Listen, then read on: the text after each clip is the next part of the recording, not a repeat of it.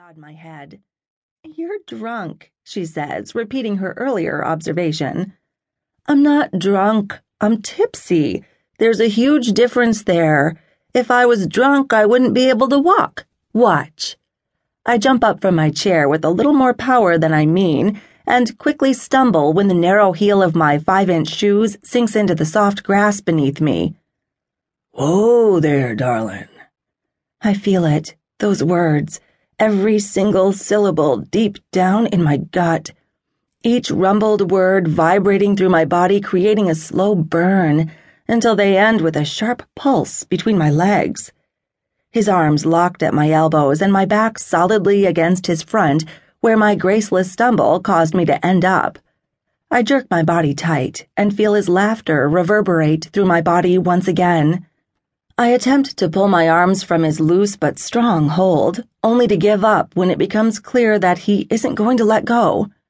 Shifting until my face is turned, he lets one arm go and helps me spin until I'm facing him, and moves his hands from my elbows to my hips. "Hey," he says with a smile, the dimple in his cheek popping out. "Liam," I sigh, and then curse myself for not being able to hide my reaction to him. His smile turns knowing, and his eyes darken before dropping to my lips. I gulp. "You should be more careful, Megs." "It's Megan," I snap. "I know, babe. You don't have to keep reminding me." "Then why can't you seem to actually remember it?" I squeak and try to pull my body away from his grip and fail again. "Someone doesn't sound drunk anymore," I hear Danny speak, but I don't take my gaze off Liam. "She does look it, though," she muses on a laugh, which finally gets my eyes to snap to hers. "I'm fine. I just had a few glasses of wine and I haven't eaten much. But I most definitely am not drunk. I think I would know if I was drunk." Okay, so that's a lie. I might not be drunk, but I am definitely slightly past tipsy. Dealing with Liam, or rather my attraction to Liam, is hard enough for me on a good day when I'm completely sober. But with this amount of wine flowing through my body, I just can't trust myself. It's taken everything I have to keep him and his obvious interest at bay for the last couple months. When he's around, he goes out of his way to get me alone and lay it out. He wants me. "You look stunning when those shadows aren't rolling around your shoulders," Liam whispers. His lips press close enough to my ear that I can feel his words one by one against my skin.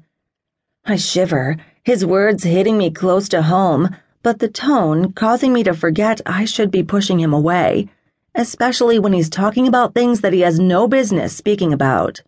"I'm fine," I stammer. "Yeah, darling, I know you are." His eyes keep their hypnotizing hold on my own. I hear Danny excuse herself. I don't turn to watch her disappear in the lingering crowd of partygoers that are still left milling around. The music is still floating in the air around us. As I look into his eyes, everything around me feels like it's alive. It's a feeling that I've been missing for the last few years, a feeling that only comes to visit when I'm with my daughter, or until recently, when Liam Beckett is in the same room. It's a feeling that, even though I shouldn't, I feel guilty for allowing myself to enjoy. Whether it's the wine, the fact that Molly left a few hours ago with Danny's parents, or the man standing in front of me, all I know is if I don't hold on to this feeling for as long as I can right now, I'll regret it for years to come. "Megs," he says on a sigh, his fingertips digging in, and his eyes swirling with a rich hopefulness that turns those golden flecks you can normally see swimming in his brown eyes into a burning fire lighting his gaze. Hungry eyes. I don't think. If I had given myself just a second to process my next move, I'm sure I would have backed out of his hold and run as fast as I could to my car. But I didn't think, so my next move was pure 100% Megan, but not the Megan I've been for the last couple years since my husband died. No, this Megan feels like I've finally dug myself out of those ashes I've been living in since my life burned up around me. The cloak of depression that normally lingers loosely